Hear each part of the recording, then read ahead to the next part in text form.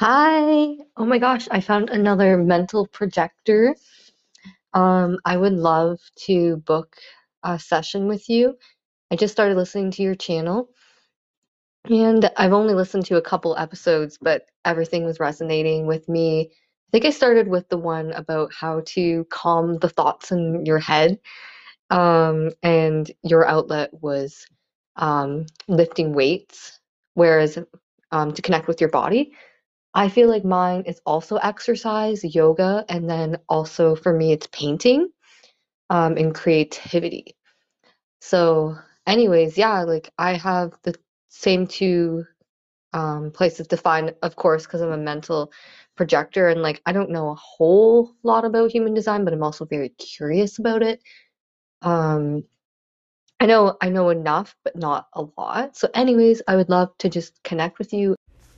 Hi, love. Thank you so much for reaching out and for leaving this message. I know meeting other mental projectors is such a huge thing when you first find out you're a mental projector.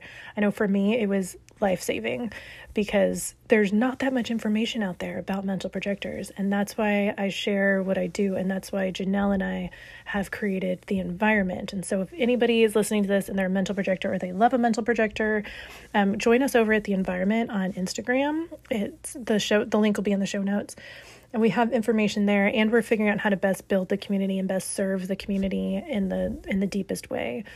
Because I know when I first learned about being a mental projector, I searched on podcasts to try to find other mental projectors, and it was such a life-saving thing. And that's exactly how I found Janelle.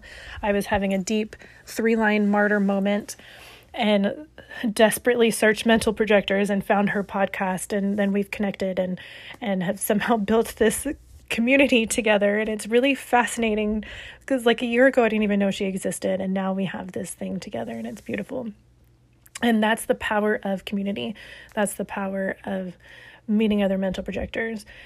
And so yeah, just wanted to make this in response to your question, and for anybody else who's wondering about how to reach out for readings.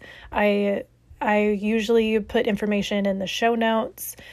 Sometimes I forget though. So I will have information in the show notes here of how to connect to my calendar so we can do a reading together. You can also find me on TikTok where I do a lot of videos, Instagram on my personal page and on the environment. And I have a bunch of digital products in my shop. The link will be there too. I actually just am putting the final touches on a book that goes over the whole chart and connects you, like has links to the specific podcast episodes or just specific videos that will help unpack the different aspects. So that book can be really helpful in the beginning of your process. And as I'm recording this on Sunday, November 20th, I have big visions for courses coming up that I want to release tomorrow. And I just, my fear is getting in the way. I'm going to be honest. My fear is getting in the way, and I get nervous about sharing it. So I'm just really sitting intentionally with it today to help bring that energy out, because I just love supporting y'all through the lens of human design. So I hope that answers your question. Thank you so much for reaching out, and I'm so grateful to you. And again, for anybody who has questions, feel free to leave a voice message. This one, unfortunately, I think it took me a hot minute to respond because life is weird, and I saw it, but it's like I saw it when I was subbing, and so I couldn't quite listen to it at the moment, and so I wanted to give it more attention, and then somehow like a month went by or something insane. Maybe just a couple of weeks, I don't know. Time makes no sense. So, but in true mental projector fashion, sometimes it takes us a while to do things, and that's okay. So you might have noticed I didn't apologize. I'm not going to say sorry it took me so long, because anytime that other mental projectors message us in the environment, like this has happened more than once, where they'll say, I'm so sorry it took me so long to get back to you, when really it took like maybe 24 hours, maybe even 48 hours at the most. And we tell them, do not ever apologize for that ever again. You don't have the energy. You have an open body. There's so much impacting your energy and your attention. And so you will get back to us when you get back to us. Do not apologize for that. especially to us.